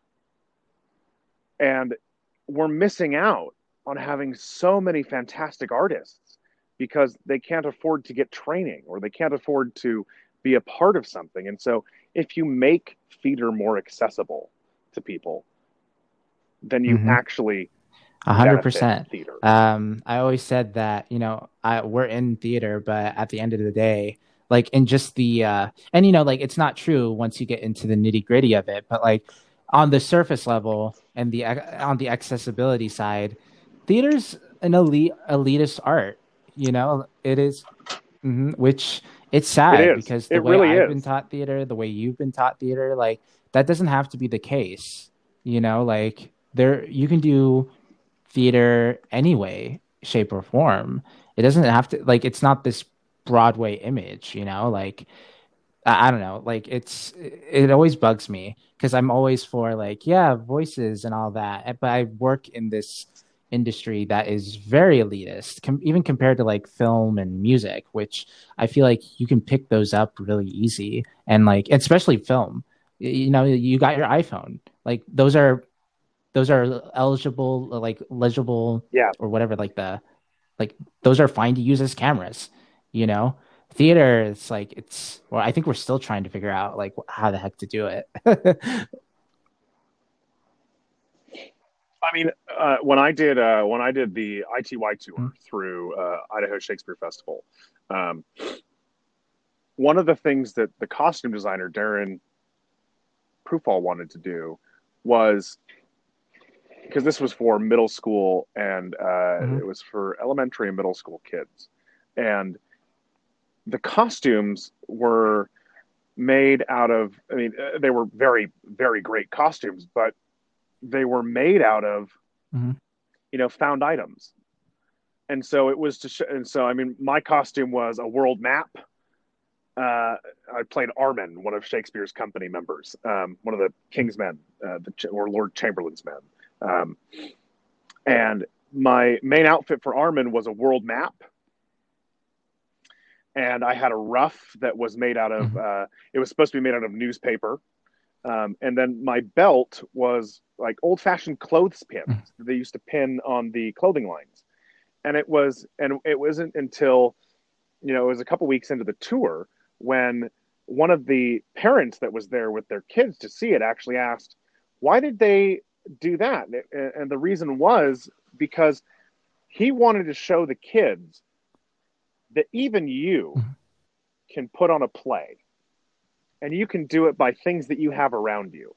You don't have to have any fancy costumes. You don't have to have anything of great value. You literally can Mhm. make your own costumes with what you have around you, Yeah. and you can put a Going play on back yourself. to The Lion King, when you mentioned that, like doing plays by yourself, the Zazu actor, when he, I think he was asked like, how much does that Zazu puppet cost?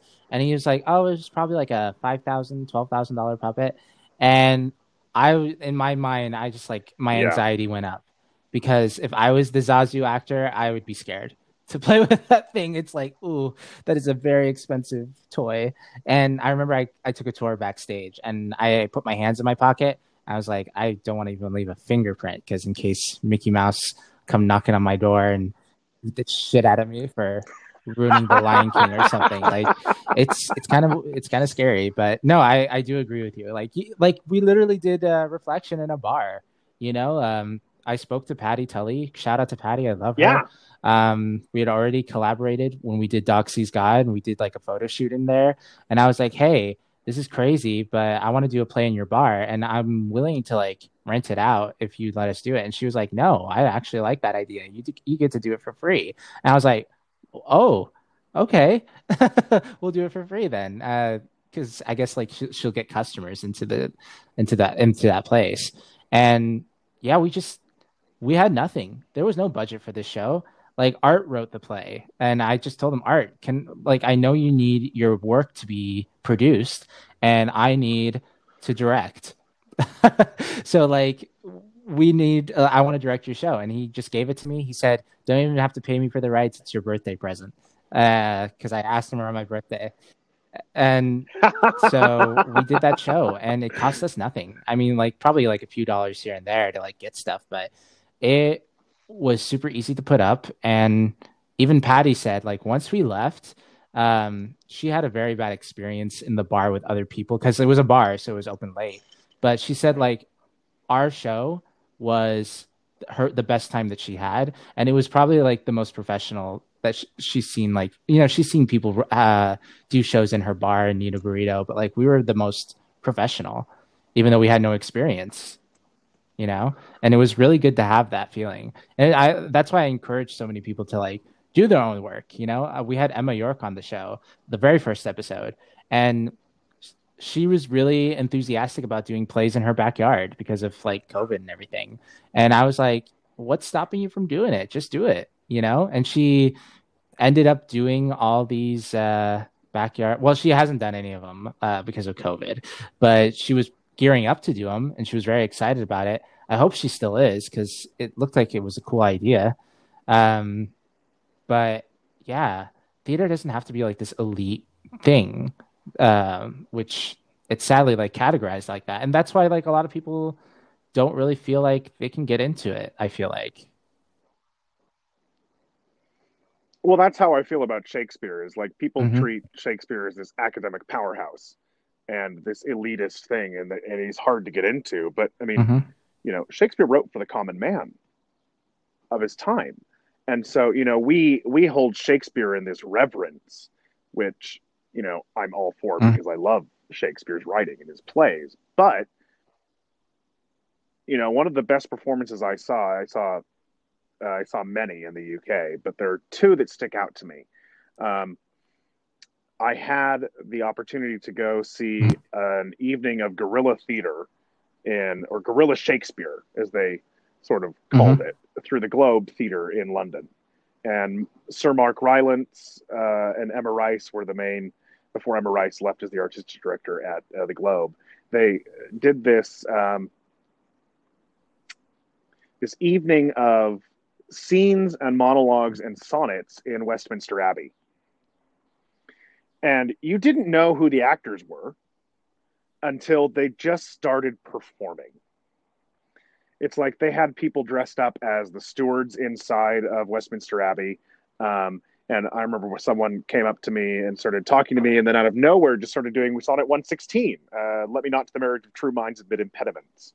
Um, and then, walking around, all of a sudden, this guy ran up to me. He goes, "I need your help. I need your help." And then all of a sudden, it was the Henry V speech, the governor of Harfleur speech, where he was trying to convince the governor of Harfleur to open up his gates so that Mm-hmm. nobody no more people would be killed.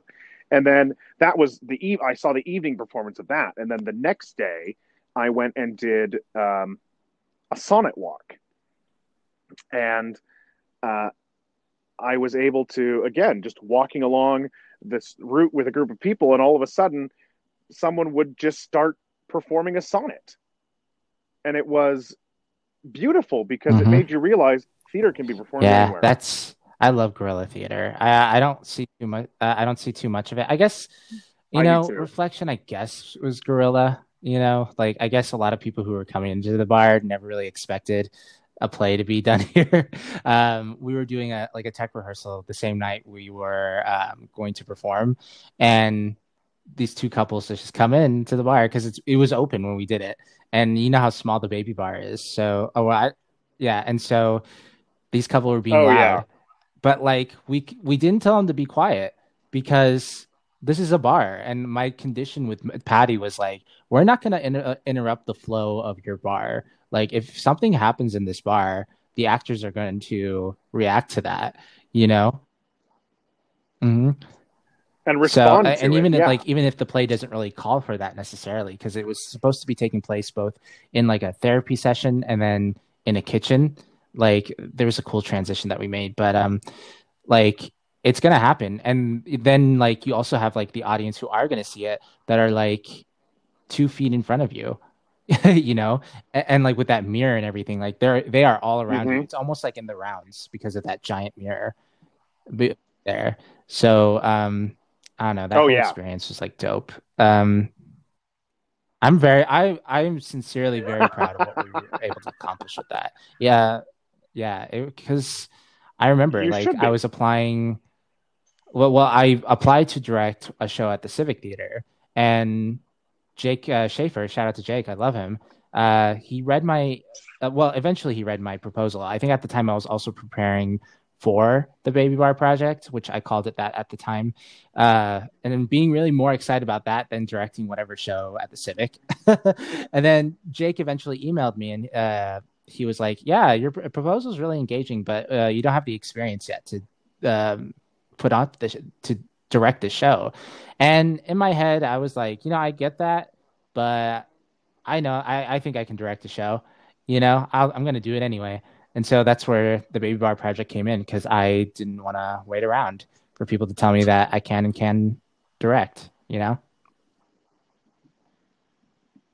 Oh yeah. No, I get that. I'm fortunate Mhm. enough that I'll be directing Rhinoceros for Yeah. Stage Left if it still goes on next summer. Um, Fingers crossed. I really for hope that Stage Left. So that'll happens. be fun. I Oh, do yeah. too. I mean, it'll happen eventually. It's one of those things where it's Oh like, yeah. the safety of the Yeah. public is more important right I now. wish other theater companies realize that, but this podcast isn't about throwing shade. um, Robert, I'm gonna ask you like one question that I always ask the friends of the show here. Pretend Anne is kind of like manifested in front of us today. Um, what's one thing you want to tell her right now?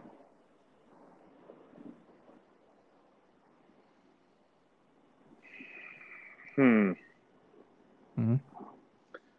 Thank you. I'm sure a lot of people say that, but it's one of those things where Hmm. I can never thank her enough.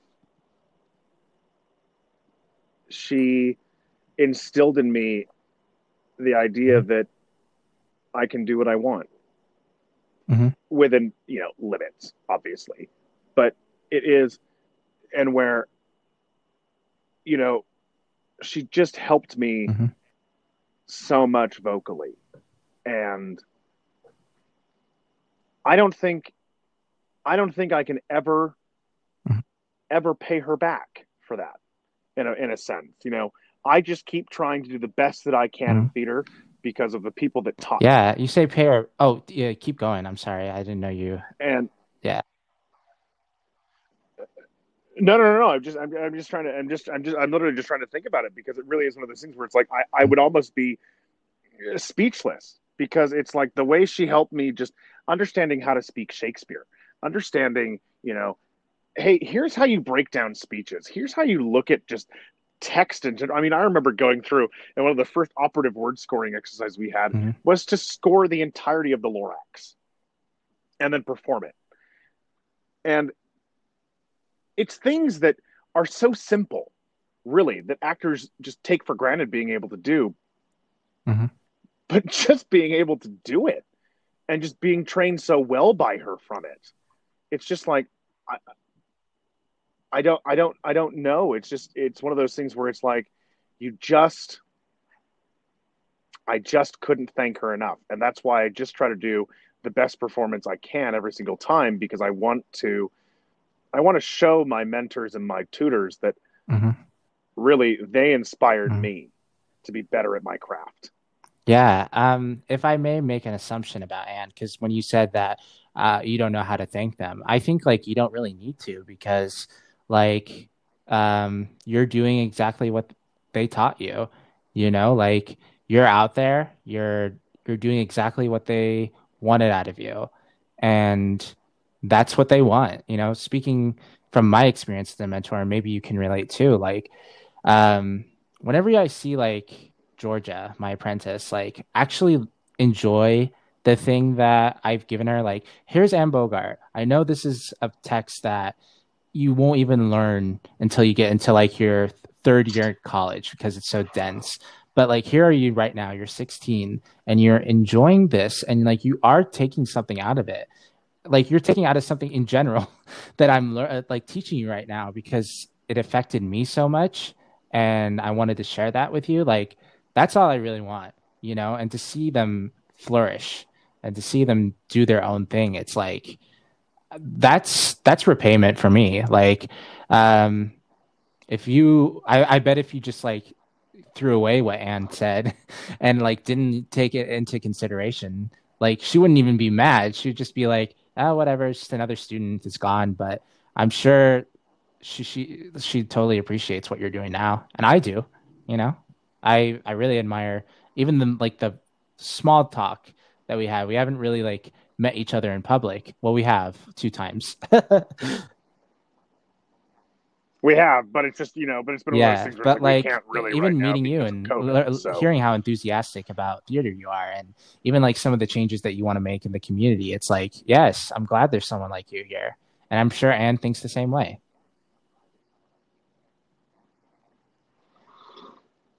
well, I would hope so, and I hope that it's one of those things where it's like I can sit down with my mentors one day and just tell them that Uh, I hope I'm I've sure you made them did, proud and you should in share some it with Anne, sense. and maybe then she'll speak for herself.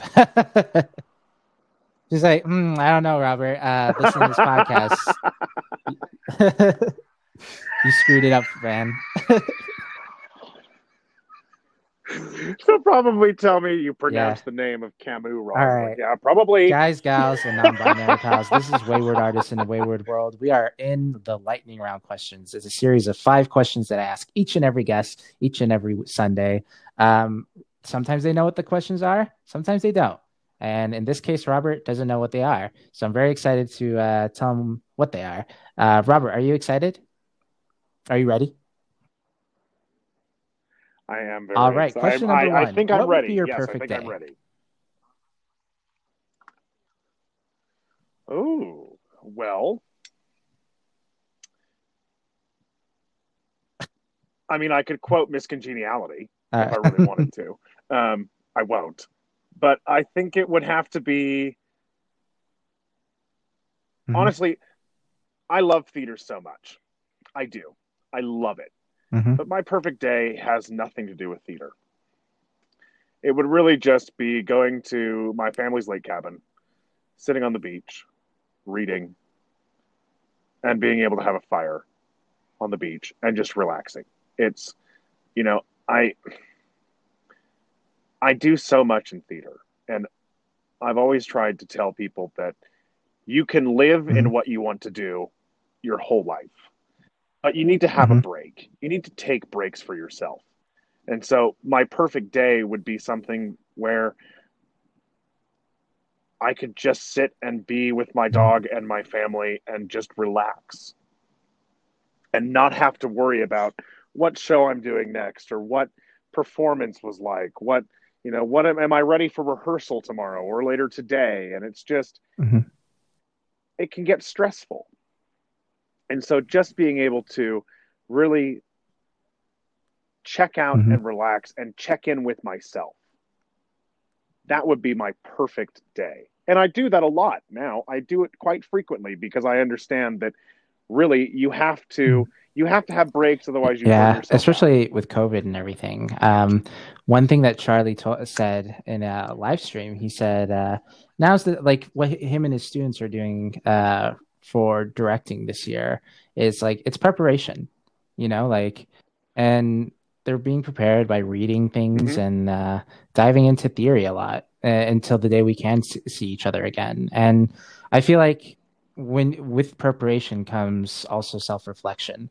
With this podcast, like I mentioned before, like it was a way for me to go back, recess back into why I love doing theater exactly and why I do directing specifically, and figuring what that was again, and then trying to figure out, all right, so how are you going to do that without theater in the picture? Like, how are you going to achieve your mission statement without theater? And this podcast has been it, man.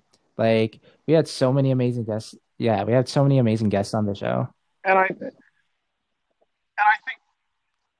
think that's what you have to do now. Theater in the time of what's going on right now has changed. I've been Mhm. having a lot of rehearsals and performances over Zoom. Um, you know, uh, I'm editing plays for friends. I'm, uh, you know, Mhm. just Yeah, trying not to go yeah. crazy while being home, and it's shifting your mindset to being like you're still working, you're still doing what you want to do in your field. It's Mhm. just changed. The It'll medium be has interesting to changed see right what now. this podcast is like once COVID's over. Because, yeah, every single guest that's been on here has been live, like on like streaming, like this phone call setup. So, who knows? Maybe I'll invest in this more. Um, and then before we get into number two, like one friend, Josh Castile, shout out to Josh. He was on the Broadway revival of Spring Awakening. He said his perfect day would be going to rehearsal, like for like and tech rehearsal and all that. And I'm like, are you? That's I appreciate that. Oh God, I Like maybe hate he didn't say tech. tech I should rehearsals. I listen hate to his them. episode when it comes out. But like he said rehearsal, like going to rehearsal, and I'm like, man, I don't know if I like would consider that myself as a perfect day. But hey, to each their own. Question number two: what's your third favorite movie? Hmm. Yeah. Third favorite movie. Oh, that's interesting. Um, I have such a mix of movies that I like. I mean, the ones that I always go back to. There's this. Hmm. I can tell you my top three that I always watch. Um, I always Ooh. one of my go tos I always love to watch is Silence of the Lambs. I love that Mhm. movie. Anthony Hopkins is brilliant in that movie. My number two, just for fun for me, would probably have to be uh, just one of the Harry Mhm. Potter movies. I always go back and watch those. They're my go tos. But I think the third one I watch is not even really it's a documentary. It's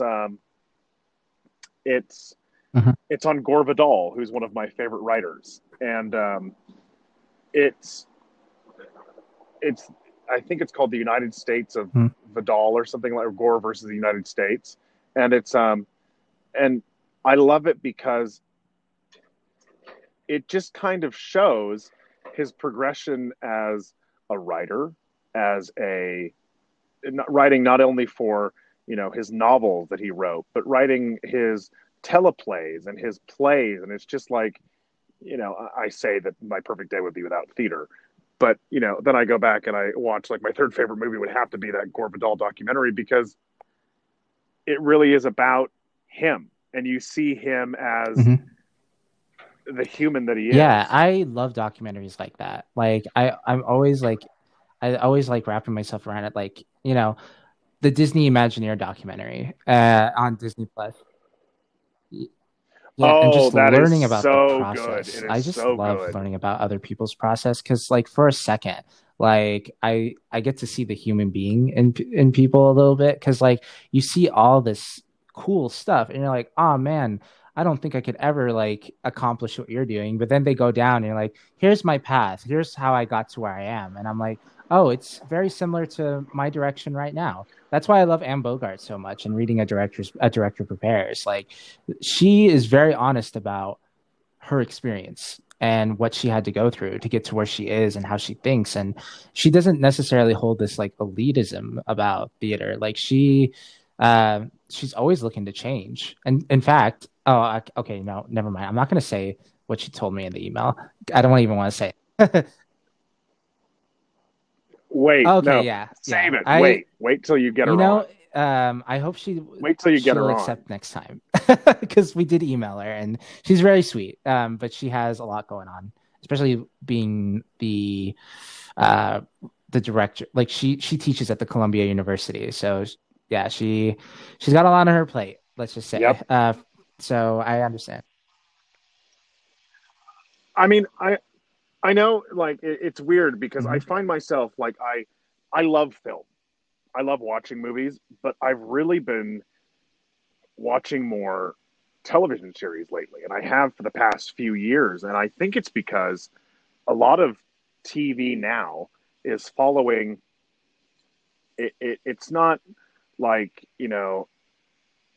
90s and 2000s sitcoms and Friends, Frasier. It's you know uh, Cheers. Like, you TV is beginning to really tell stories. I just last week finished Oh watching yeah. Watchmen on HBO, and you know, Hmm. I love HBO because they just push boundaries. They just always have.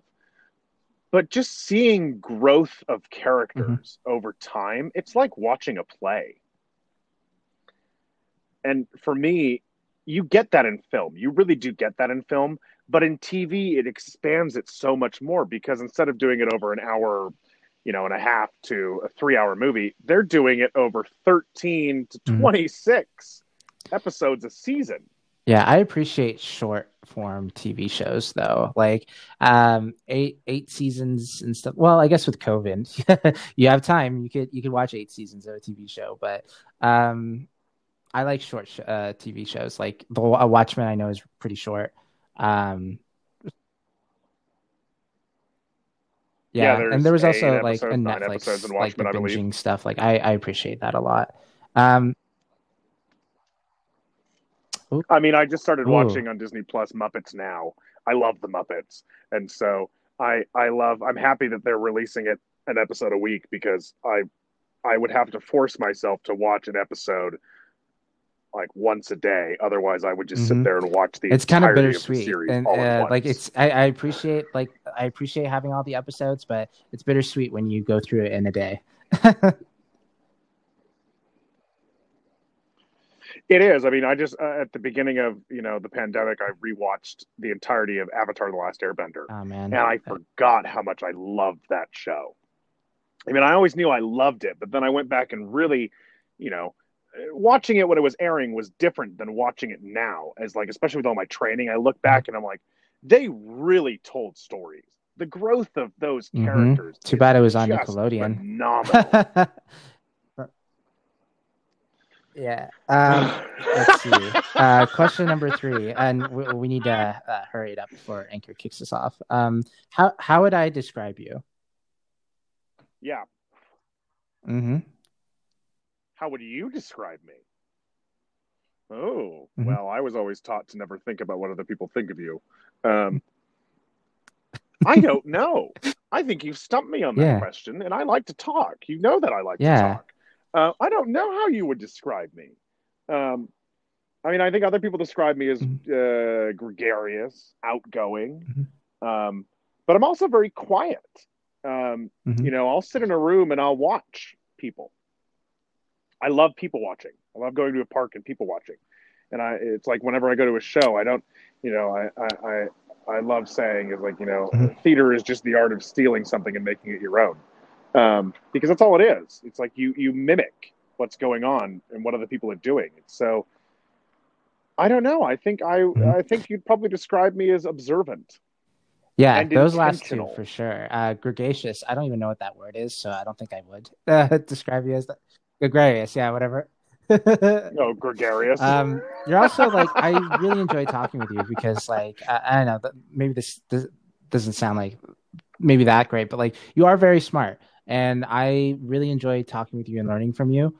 Um, you're also a really good actor. I really enjoy your work. I've enjoyed all your stuff that I've seen. Um, but then getting to know you, you're also very kind. You know, like you have a really good heart, it seems. And I wish I got to know more about more. I wish I got to know more of you this year, but with this pandemic, we can only really talk on the phone. Oh yeah, we're talking. Yeah, we're talking. We're here. But we're talking. All right. Question number 4. What's your favorite ice cream topping? Ooh. Hmm. Okay. So, full disclosure, uh, my favorite ice cream Uh, in the entire world. Robert, I Well, I have don't two. mean I have to two. disturb Uh, your answer, but we do have 1 minute left before Zoom. Like this, yeah. Sprinkles, Sprinkles. rainbow It's or chocolate sprinkles. It's sprinkles. sprinkles. It's Oh sprinkles. yeah, hell yeah, No, gay absolutely frag rainbow. man. Absolutely rainbow. Question Yeah. number 5, and the last question, the most important one: left Twix or right Twix? All right, right Twix. Not a lot Ooh, of people right pick Twix. right, but they sure pick left a lot, which I wonder what that says about other people. But guys, gals, and non-binary pals, we only have 20 seconds before Anchor kicks us off. Tom, sorry, oh my God, I was gonna call you Tom Bombari. Robert, any last words? Hi, guys, gals, and non-binary pals. Looks like we Anchor did kick us off, uh, and well, we were just about to end it. We were very close. We made it towards the finish line, but I appreciated having Robert on. It was a fun time. It was an amazing time, as always, with all our guests. But yeah, I do love Anchor though, even though they do sponsor this episode. So I just wish we could record more. But I think having a limit is great. Condenses everything.